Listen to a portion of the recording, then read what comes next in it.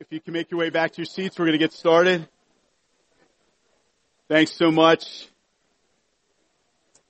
And open up in your Bibles to Deuteronomy chapter 1. Deuteronomy chapter 1 is our passage of Scripture this morning. This sermon is going to cover the section of Deuteronomy chapters 1 through chapter 3 in our series, Seeing Christ in All of Scripture. So Deuteronomy 1, we're going to look this morning and read specifically beginning in verse 21. And so open your Bibles, open your phones to Deuteronomy 1. We're going to begin reading in 21 and read along in God's Word together with me at this time. See, the Lord your God has set the land before you. Go up, take possession, as the Lord, the God of your fathers, has told you. Do not fear or be dismayed. Then all of you came near me and said, let us send men before us, that they may explore the land for us and bring us word again of the way by which we must go up and the cities into which we shall come. The thing seemed good to me, and I took 12 men from you, one man from each tribe, and they turned and went up into the hill country and came to the valley of Eshcol and spied it out, and they took in their hands some of the fruit of the land and brought it down to us and brought us word again and said, it is a good land that the Lord our God is giving us. Yet you would not go up, but rebelled against the command of the Lord your God, and you murmured in your tents and said, because the Lord hated us, He has brought us out of the land of Egypt to give us into the hand of the Amorites to destroy us. Where are we going up? Our brothers have made our hearts melt, saying, the people are greater and taller than we. The cities are great and fortified up to heaven, and besides, we have seen the sons of the Anakim there. Then I said to you, do not be in dread or afraid of them. The Lord your God who goes before you will Himself fight for you, just as He did for you in Egypt before your eyes. And in the wilderness, where you have seen how the Lord your God carried you, as a man carries his son, all the way that you went until you came to this place. Yet in spite of this word, you did not believe the Lord your God, who went before you in the way to seek you out a place to pitch your tents, in fire by night, and in the cloud by day, to show you by what way you should go. The title of the message this morning is Recounting God's Grace, Power, and Faithfulness. Let us pray together.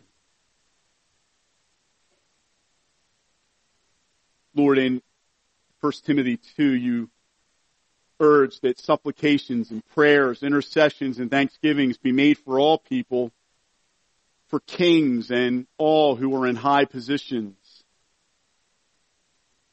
And Lord, this week as we look to the coming election, we pray for our president and for all the men and women in government in our country.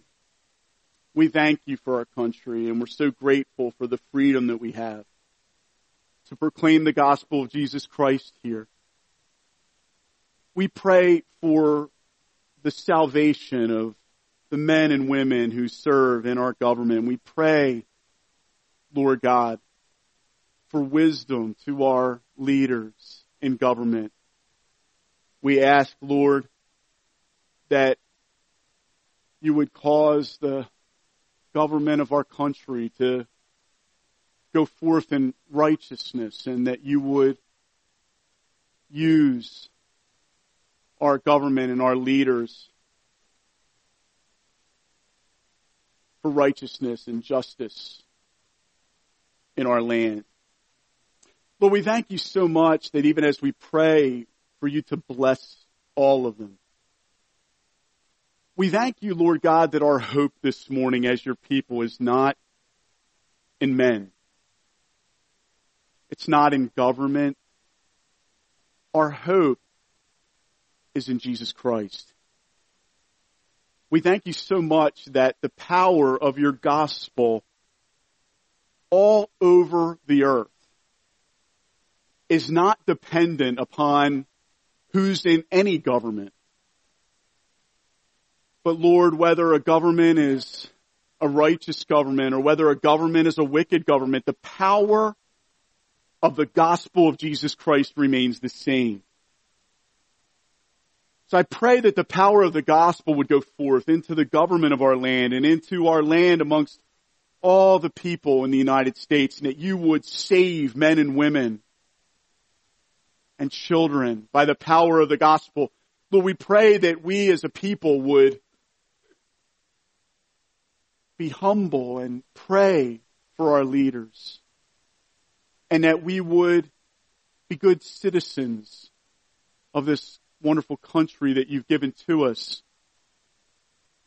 And Lord, the best way that we can love everyone around us is by proclaiming Christ to them all. So empower us, Holy Spirit, to do that. And I pray that you would bless our country in this coming week, and that many people would be brought to Jesus Christ as a result of all the events that are going on currently. We thank you so much for sending your Son to die on the cross for sinners and rising him up from the dead on the third day. Lord, our hope is built on nothing less than Jesus' blood and righteousness. And we thank you so much that we have that hope. Help us to advance that hope forward by proclaiming the only name under heaven given amongst men by which we must be saved, and that is the name of Jesus. Fill us with power, Holy Spirit, to proclaim the name of Christ today, and empower me this morning, Holy Spirit, to preach the gospel so that the name of Christ might ring out from this pulpit both this Sunday and in our church's future. We pray in Jesus' name. Amen.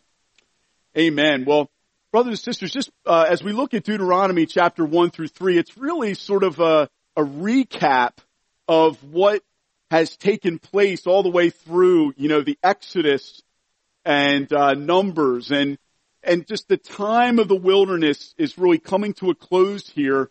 And Moses is now, the context of this passage here is Moses is proclaiming the law to the next generation of Israelites that are right on the verge right now of going into the promised land. They haven't gone into the promised land yet, but they're right on the verge. They're on the outskirts. And Moses is seeking to remind Israel to be faithful to their God and to trust in the Lord. And he's recounting for them their history. So that's what he's doing. He's telling them about how they got to this place. And as he's recounting it, he's recounting God's grace and his power and faithfulness. And so that's what we're going to look at this morning by way of our points. The first point is going to be recounting God's grace. And then secondly, recounting God's power. And then thirdly, recounting God's faithfulness. Let's look first at recounting God's grace. In Deuteronomy 1, in the passage that we just read, we're reminded of the promises of God, which God always fulfills his promises. Moses spends a good amount of time here in Deuteronomy 1 reminding the people of the land that was promised to them and that they're on the verge of taking possession of right now. And this is really just a gift of God. It's really a promise that God made to Abram many, many generations prior to this, before they were even slaves in Egypt. God made a promise to Abraham, and he told him that in future generations, his people would end up possessing the promised land. And it's so wonderful to see them on the verge of receiving that gift. But you see that in Deuteronomy 1 verse 8. It says, "See, I have set the land before you. Go in and take possession of the land that the Lord swore to your fathers. What's so exciting as well is that in verse 9, right after that, another promise is fulfilled.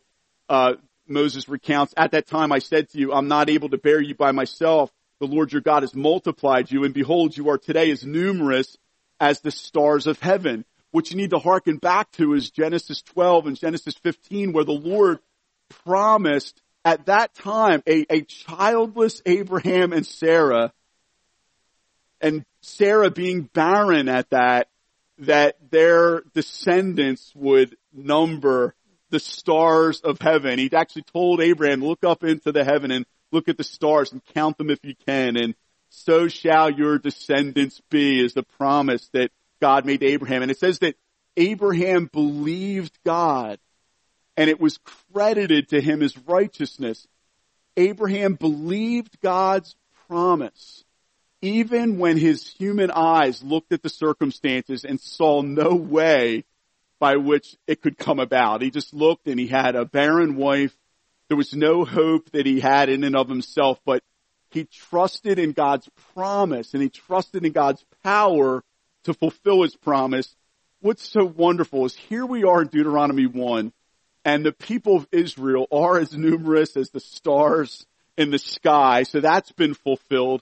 And they're right on the verge of going into the promised land after all those 400 years of being in slavery in Egypt, when the thought of them being free and in the promised land for many generations was just a thought that must have really stretched their faith and made them think, I don't know that is ever going to happen. Here we are in slavery in Egypt, and there's no way we're ever going to be able to be brought out. Here they are. They're on the verge of entering in. And actually, they had just defeated two Amorite kings, Og and Sihon, who we'll look at in Deuteronomy 1 through 3. And so there's also this just proclamation of power from God, where God says to Moses and to the people of Israel, this next generation, just as I defeated these two Amorite kings that were just defeated, so it's going to go for you as you go into the promised land. I will drive out the inhabitants of the land of Canaan before your eyes by my power. And so the people of Israel are right on the verge of moving in and seeing this promise of the promised land fulfilled. I can't wait to go through the book of Deuteronomy as we see that promise and the verge of it being fulfilled and the anticipation of that increase, and then head into the book of Joshua together with you, church. And it's going to be rich to see that. And I can't wait to see that promise fully fulfilled with you and to celebrate that together. All of this happens. These are promises that God made by his grace to Abraham, who his descendants and his ancestors prior to that, they were moon worshipers. They were from Ur, the Chaldeans, and they were idolaters. It wasn't that Abraham was a more righteous man than any of the other people on the earth. And yet God, in his saving grace, chose Abraham and chose the people of Israel to speak these promises and then to bring them to pass. And it reminds us of God's amazing grace in our own lives. We have to look and remember, brothers and sisters, as we look in our own lives, God's grace, and to recount God's grace, even as Moses is recounting God's grace to the people of Israel here in Deuteronomy 1 through 3. When's the last time you've reflected on God's amazing grace in your own life? I pray, brothers and sisters of Christ community, that this would be a regular occurrence for us. You see the Apostle Paul saying in 1 Timothy 1:15, he just talks about that he was the chief of sinners. Christ Jesus came into the world to save sinners, of whom I am the foremost, Paul said. It seemed like Paul was always, as a Christian, recounting that God's grace came to the chief of sinners, and that there was no merit in him whatsoever that merited God's electing love and saving grace. And you see Moses doing the same thing throughout the book of Deuteronomy. But we have to look at God's grace and remember that grace is God's unmerited favor. I've shared this definition a number of times, so I want to kind of just remind us of it so that we can get it deep down into our soul. God's grace is his unmerited favor in Christ. His unmerited favor in Christ to sinners who deserve his wrath. God's grace is his unmerited favor in Christ to sinners who deserve his wrath. We see that Israel, in this section I just read this morning, they're undeserving of the good things that God is giving to them. You look and you see God is faithful and God's fulfilling his promises, but you see the people of Israel whom God he calls them to covenant faithfulness and to trust in him and to obey him and follow him. And yet what you see in Deuteronomy 1 in verse 26, you see Moses saying to the next generation of Israelites, speaking about their fathers and their mothers, you would not go up when God told you to go up, verse 26, but rebelled against the command of the Lord your God. So not only is there not positive merit for us to be on the receiving end of God's grace, there's actually the presence of demerit. We don't merit the wonderful gift of eternal life that we've received by grace through faith, brothers and sisters. We have to remember, though, that not only do we not merit it, but God gives it to us in the presence of actual demerit. That's grace. We don't merit the free gift of salvation that we, who are believers in Christ in this room, have received as a gift of grace. And actually, what we merit is God's just punishment for the sins that we've committed. I heard R.C. Sproul once say, don't ever ask God to give you what you deserve. Because if God gave any of us in this room what we deserve, we would instantly be transported to hell. That's what we deserve. That's what we are. We're sinners. And God's grace is God's unmerited favor in Christ to sinners who deserve his wrath. That's Israel's story. That's every true believer in this room's story. If you've repented of your sins and trusted in Christ, you have been on the receiving end of God's unmerited favor in Christ. To a sinner like you and I who is worthy of his wrath.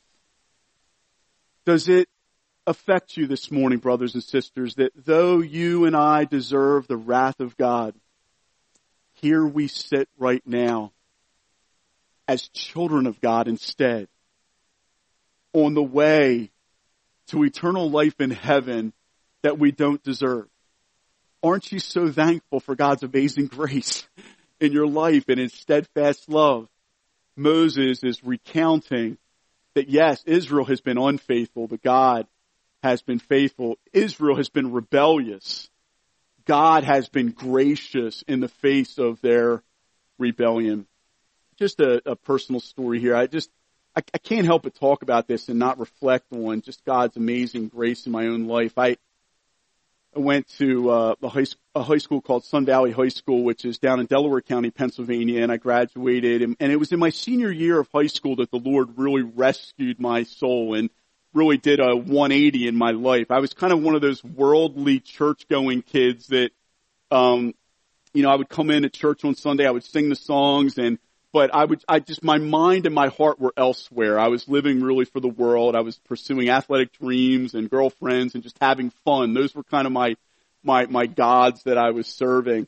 But I would sing the songs, and I was really just sort of one of those worldly, double-minded Christians that, as I think back on it now, if it wasn't for the rescuing grace of God in my senior year, I could have been sort of a lukewarm, maybe just go to church every once in a while guys all my life, and I could have been blinded to the reality of my situation all the way through. I could have lived for the pursuits of this world and thought that I was truly born again when I really wasn't, because I wasn't living for the Lord. And I remember in my senior year, I remember there was a youth leader that took me to breakfast at a restaurant called Tom Jones in Brookhaven, Pennsylvania. And at Tom Jones restaurant, the senior year, young man, this youth leader met with me and he just said, CB, what do you want to be remembered as? And I remember saying, I don't know, I guess a good guy, great athlete. And he just really, in the mercy of God, just exposed what I was living for and said, CB, you could be the best athlete this school has ever seen. And in 4 years, when all the kids who are now in the school come up and through, nobody's ever going to remember that you were the best athlete in this school, except you. And nobody's going to care about whether your name's on a banner except you, or there's a trophy in the trophy case except you. And he just exposed the futility of living for athletic dreams. And then he said, you could be the best guy this school's ever seen. And again, in 4 years, when everybody else passes through, the freshmen who are now freshmen come up and through, nobody's ever going to remember that C.B. Etter was a good guy, just like they won't remember C.B. Etter was a good athlete. And he just exposed for me the things that I was living for were futile. Eternally speaking, they were just absolutely futile. There was nothing that I was living for that was of eternal import. And he just said to me, CB, he goes, I know you say you're a Christian. He said, but you're not living it. He just called me out on my lukewarm, compromising Christianity that would go to church, but then knew that, I'd be there worshiping Sunday morning, and then Sunday night I knew I'd be out sinning. When I think back on that, God had mercy on me, and he just said, CB, if you give your whole heart over to Jesus Christ and serve him wholeheartedly, you'll be able to make an impact on people's lives for eternity. And God broke through into my soul. The Holy Spirit wouldn't let me sleep that night. I remember just thinking that I was just living for nothing.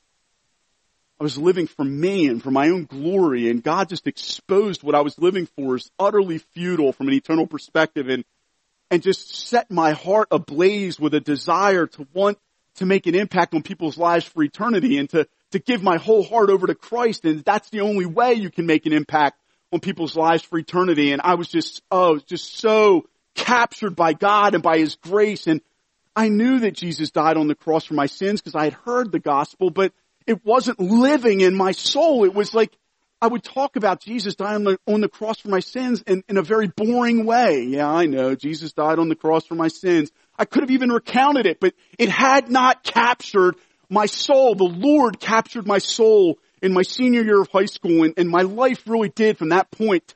It was a turning point that marked my life, and I was changed. And from that day on, the Lord really has been just the great love of my life. And I look back on that now, church, and I marvel at it. And actually, one of our church members, Jerry Maurer, who also grew up down in Delaware County, he also loves the Tom Jones restaurant. He said, CB, I want to take you back to Tom Jones so that we can go there together and have some memories of where we grew up together. And so recently we drove down to Tom Jones restaurant in Brookhaven, Pennsylvania, and we sat in, they rearranged the restaurant a little bit. We sat in a booth right next to the booth that I was in as a senior in high school. And I could barely eat my food because I was just crying my eyes out, thinking about, out of all the 237 kids that graduated in my high school class, why did God come after me like he did? Why did he expose the futility of what I was living for and rescue me and set me on this path so that I'm here before you worshiping, just like you all are here worshiping before the Lord today? It's been a miracle of God's grace. And if it wasn't for what he did, I would still be lost. Maybe even thinking I'm a Christian, but not living for God. But God was merciful and he opened my eyes up to see Jesus like I never saw him before. And all of a sudden, the same words took on a new life. I remember hearing about Christ dying on the cross for my sins and and being a substitute and dying in my place on the cross and rising from the dead to save me from an eternity in hell. And it was like I had never heard the words before, though I had heard them Sunday after Sunday from the time I was a little kid in Sunday school, and the gospel began to burn like a blazing fire in my soul. That's the Holy Spirit that did that. And that's the Holy Spirit that has done that in you.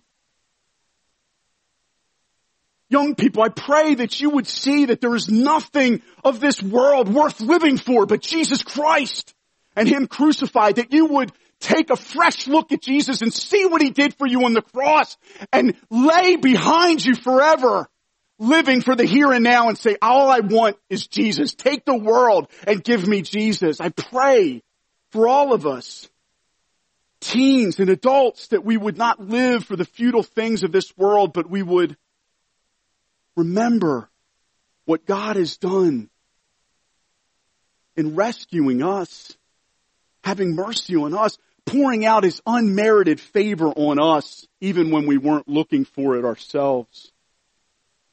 Oh, God has been gracious, hasn't He, church? And if you haven't yet repented of your sins and trusted in Jesus, I want to appeal to you to do so at this time. Trust in Jesus as your only hope of salvation. He will rescue you, sinner, just as He rescued this sinner. It set my feet upon a rock. I'm so thankful for the amazing grace of God in my life. I can't think of that story, and I can't think of the way God so tenderly dealt with such a rebel like me without breaking me down into tears. I'm so grateful for Him. So much so I gotta hold it together because I could completely dissolve into a puddle. But you've seen that before. God's been so good to His church, hasn't He? His amazing grace is truly amazing. And it's so important to recount God's grace in our lives on a regular basis. We're going to look secondly at recounting God's power. Recounting God's power. We see this here not just in God saving Israel out from Egypt, where He lifted them up out of the nation of Egypt and delivered them and redeemed them out of lifelong slavery and set them free. That was amazing enough. That was a miracle of God's power. Their backs were against the Red Sea with the Israelites pursuing them in front of them to crush them. And God crushed the Egyptian army instead and delivered Israel out and saved them powerfully. They were delivered into the wilderness. And I was saying to you throughout the book of Numbers that the years of the wilderness, the 40 years of the wilderness wanderings, parallels where we are at as New Covenant believers today. We are also likewise in the wilderness, the in-between time, between the time we're saved and the time that we actually enter the promised land called heaven. We're in that time right now, just like the people of Israel were in that time right here. And they saw God's power, not only to save, but God's power to sustain them in the midst of the wilderness. You see in verse 26 that they rebelled against the Lord. And they did not believe God's promise. Even though Moses said, do not be afraid of them. Verse 29. The Lord your God, who goes before you, will Himself fight for you, just as He did for you in Egypt before your eyes. And then here, and in the wilderness, He's talking about the time they've just passed through. In the wilderness, look at this beautiful description. Where you have seen how the Lord your God carried you. As a man carries his son. All the way that you went until you came to this place.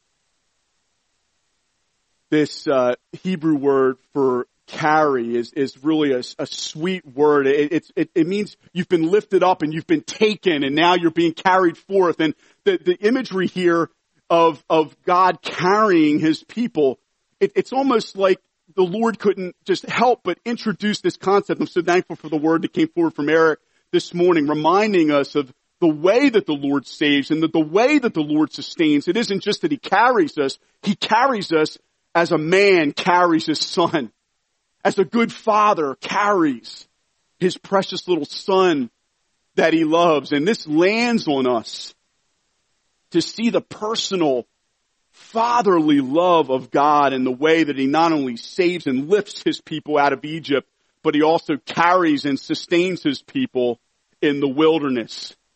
And Moses is recounting God's power of the Lord to carry them and to sustain them along the way. Oh, brothers and sisters, as we reflect on the Lord carrying us, I can't help but just be so moved by how the Lord, in Exodus 19 verse 4, reflect upon this scripture with me together. You yourselves have seen what I did to the Egyptians and how I bore you on eagle's wings. I bore you on eagle's wings and brought you to myself. The Lord indeed not only rescued us out of Egypt, but he also bore us. He sustained us. He carried us as well. And what I love about this verse here in Deuteronomy is he talks about us being God's child. And as a father, he carries us. I love seeing the fathers in our church just carry their sons and daughters. A strong guy just holding on to his little girl or his little boy. And this is mine. This is my possession, my little boy. And I love this little child. Do anything to protect and fight for this little child. Every parent in this room knows that experience of just feeling like you would do anything to protect and bless this little child. This is what imagery God's calling to mind here as we think of him sustaining us in the wilderness. Church, he didn't just carry Israel. He's carrying you. He's carrying you. And he's not just carrying you. He's carrying you as a tender and strong father carries and holds on to his little son and little daughter. I remember when I first became a dad, and they handed my little baby daughter Ashlyn and put her in my arms. My little baby daughter Ashlyn, who's going to be 18 coming up this next year, by the way. And I was so awkward when I first took her in my arms. And dads, you might remember this moment. And someone finally just set me free. They just said, "CB, hold him like a football."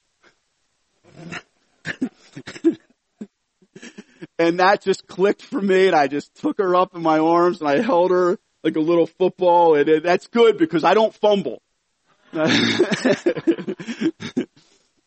I thought for sure that I would have this little tiny dainty little girl in my arms and that I'd end up being the one idiot that slips and drops the little baby on the floor or something stupid like that. And God was very merciful to me to give me that advice. Hold her like a football. And I held her dear as I held my other two daughters and my precious son dear.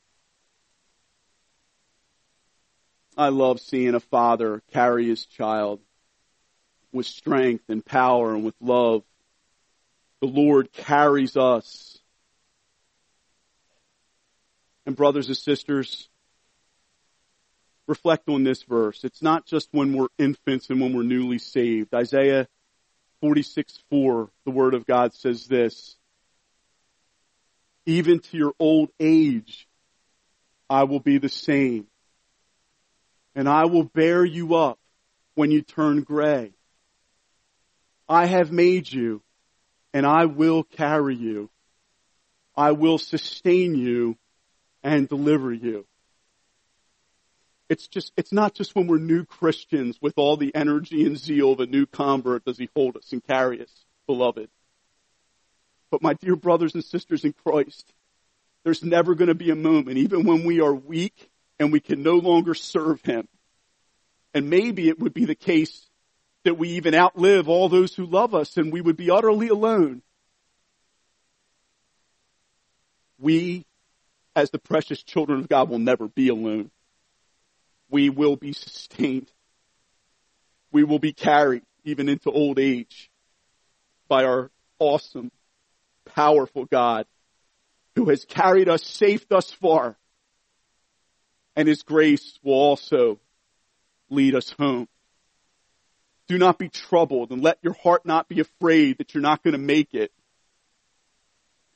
Because your awesome God who began this good work in you is going to carry it to completion, even as he did with unfaithful Israel. You know, it's interesting, the context where Moses is saying this, God carried you. It says right after that in verse 32, another reminder of their lack of faithfulness. Yet in spite of this word, you did not believe the Lord your God who went before you. You didn't believe him. Even though he's carried you, our lack of faithfulness does not stop the faithfulness of God. Our rebellion does not stop God fulfilling his promises for his people. And brothers and sisters, take great heart in that today when you look and you reflect on your life. Because when we ask, what is our story? We will say, he lifted me, he carried me, and he also fights for me. He carries you as he carries me. In Deuteronomy 2 verse 7, look in that verse with me, right in the next chapter there. It says, for the Lord your God has blessed you in all the work of your hands. And then look at this phrase. He knows you're going. He knows you're going through this great wilderness. These 40 years the Lord your God has been with you. You have lacked nothing. You have lacked nothing. You're in the wilderness and you lack nothing. That is by God's supernatural power. And not only does he provide everything that you need, it also says the Lord has knowledge of you. He knows your goings. He carries you. I couldn't help but reflect when I was thinking about this carrying by God of the poem Footprints that's very popular and many people, many believers love. You might have heard this poem before. One night I dreamed a dream, and as I was walking along the beach with my Lord, across the dark sky flashed scenes from my life. For each scene, I noticed two sets of footprints in the sand. One belonged to me and one to the Lord. After the last scene of my life flashed before me, I looked back at the footprints in the sand, and I noticed that at many times along the path of my life, especially at the very lowest and saddest times, there was only one set of footprints. This really troubled me, so I asked the Lord about it. Lord, you said once I decided to follow you, you'd walk with me all the way, but I noticed that during the saddest and most troublesome times of my life, there was only one set of footprints. I don't understand why, when I needed you most, you would leave me. And he whispered, my precious child, I love you and will never leave you, never ever during your trials and testings. When you saw only one set of footprints, it was then that I carried you. I love the imagery of God carrying you. The one thing that I would adjust would be, we're being carried all the time. It's not just in the hardest times of our life, but during our best times, our Lord is carrying us all the time. Our mysterious God is so awesome. He is holding on to us and never letting us go, and he is keeping us by his sustaining grace at all times. And brothers and sisters, this is meant to bring you much comfort this morning in the midst of your Christian life. Amen. Let us look at the final point, recounting God's faithfulness. Recounting God's faithfulness. In Deuteronomy chapter 1, if you look in verse 33, it says that God went before Israel. He went before you in the way to seek you out a place to pitch your tents, in fire by night and in cloud by day, to show you by what way you should go. The Lord goes before his people. It actually says in Isaiah, he's also our rear guard. So he's got your front, he's got your back. God's got everything covered for you. This imagery is of fierce protection. The actual imagery also of bearing you on eagle's wings is not only that you're soaring to the heights, though you are, it's also an imagery in Deuteronomy similar to what Eric shared at the mic this morning. It's like an eagle bringing its great wings over its brood and protecting that brood with fierce love and devotion. There's a protection, a keeping grace, and a keeping love that our God has. He fights for his own. He protects with a fierce protection. I loved meditating on this as we looked in the book of Numbers, where the Lord was likened to a wild ox, and the strength of a wild ox. Balaam prophesied that God is for Israel like the horns of the wild ox. This imagery of great power and strength and devotion, and don't touch my people or I will touch you. There's a fierce love, a devotion that is so personal, and it's meant to really bless our hearts, brothers and sisters. Look at Deuteronomy 1 verse 30 in the section we read this morning. The Lord your God who goes before you will himself fight for you. That language of for himself is meant to point out to you that God is not going to send an emissary to do it, though he can. He can send angels to come and protect and fight for us. He himself will fight for you. This is something that God doesn't delegate. He actually comes and guards and protects and fights for his people himself, just as he did for you in Egypt. This imagery Moses is saying here is God fought for you in Egypt, and here you are now on the verge of the promised land as freed men and women. Don't fear going into the promised land with the obstacles that are up ahead. And don't fear, Christ community, with the obstacles that are up ahead in your life.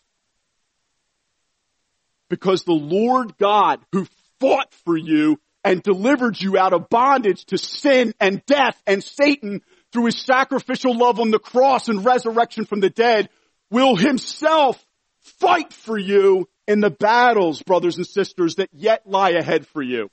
So do not fear the days ahead, beloved. God goes before you. The presence of God goes before you.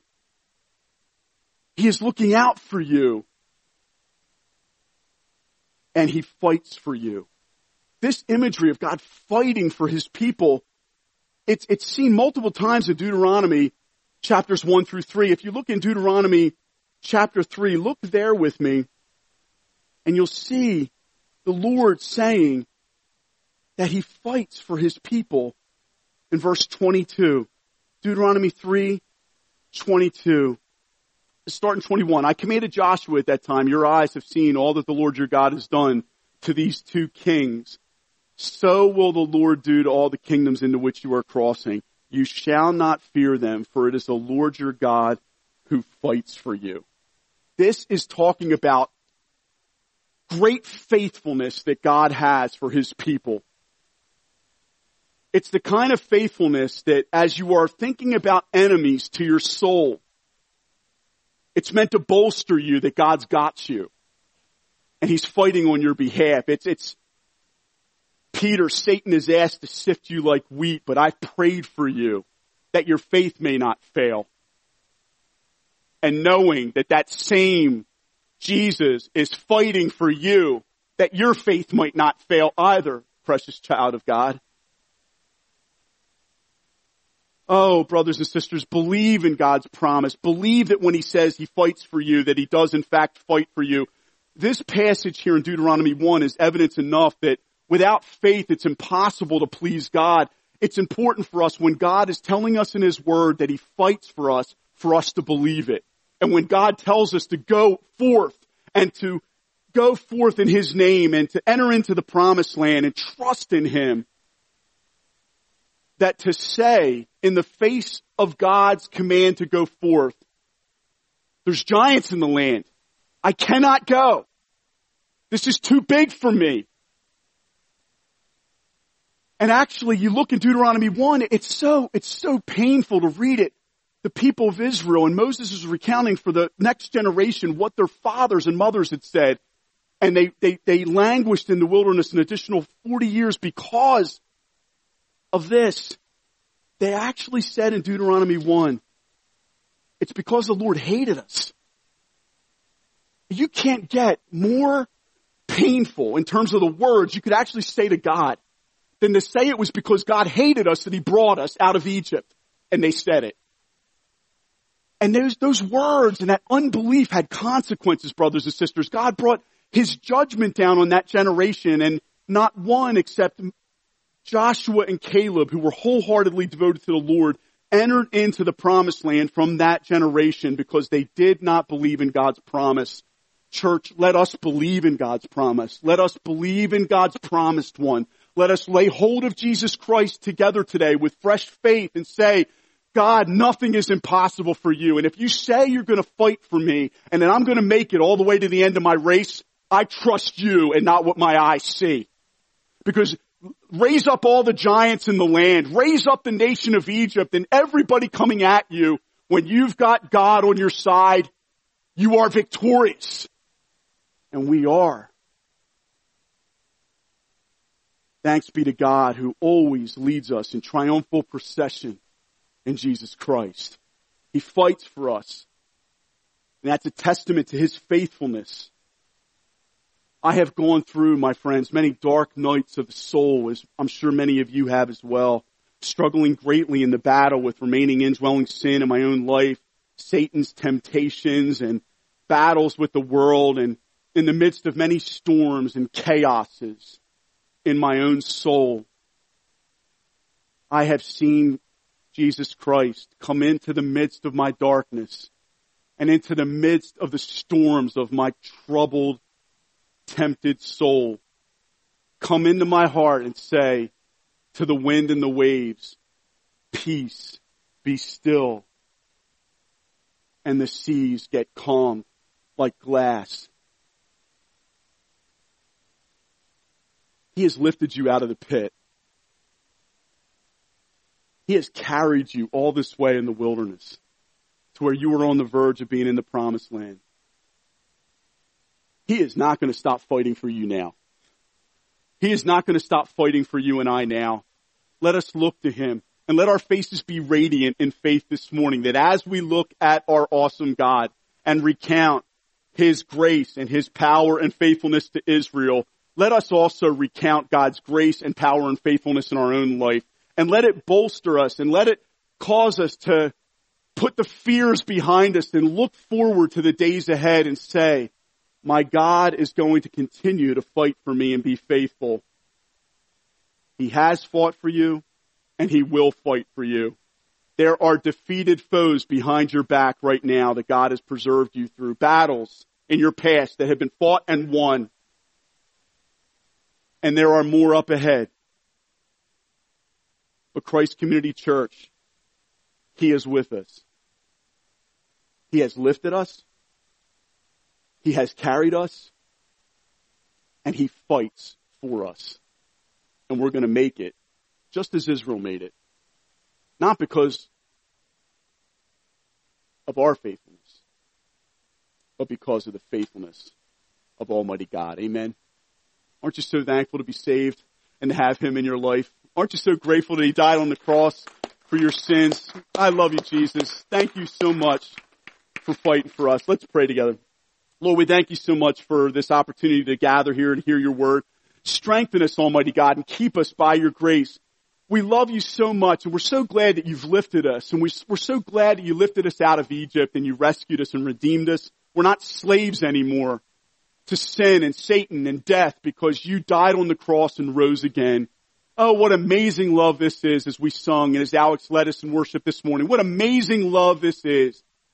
How can this be that you, my King, would die for me? Almighty God, thank you not only for saving us, but for sustaining us in the wilderness. Thank you for carrying us as a father carries his son.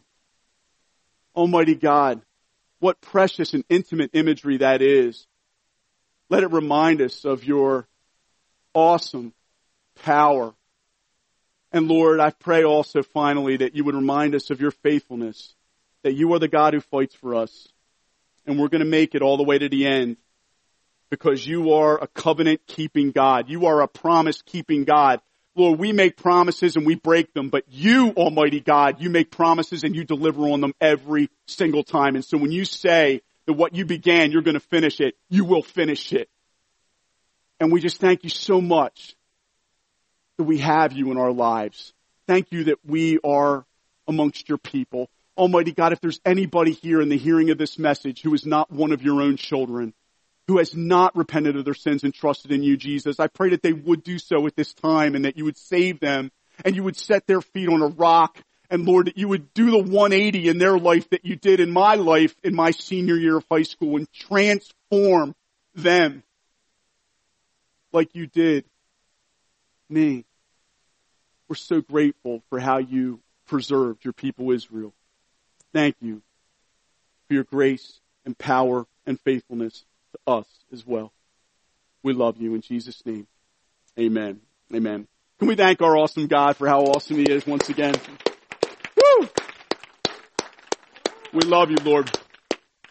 Go forth, Christ community, and enjoy God's grace, power, and faithfulness today. Amen. Enjoy.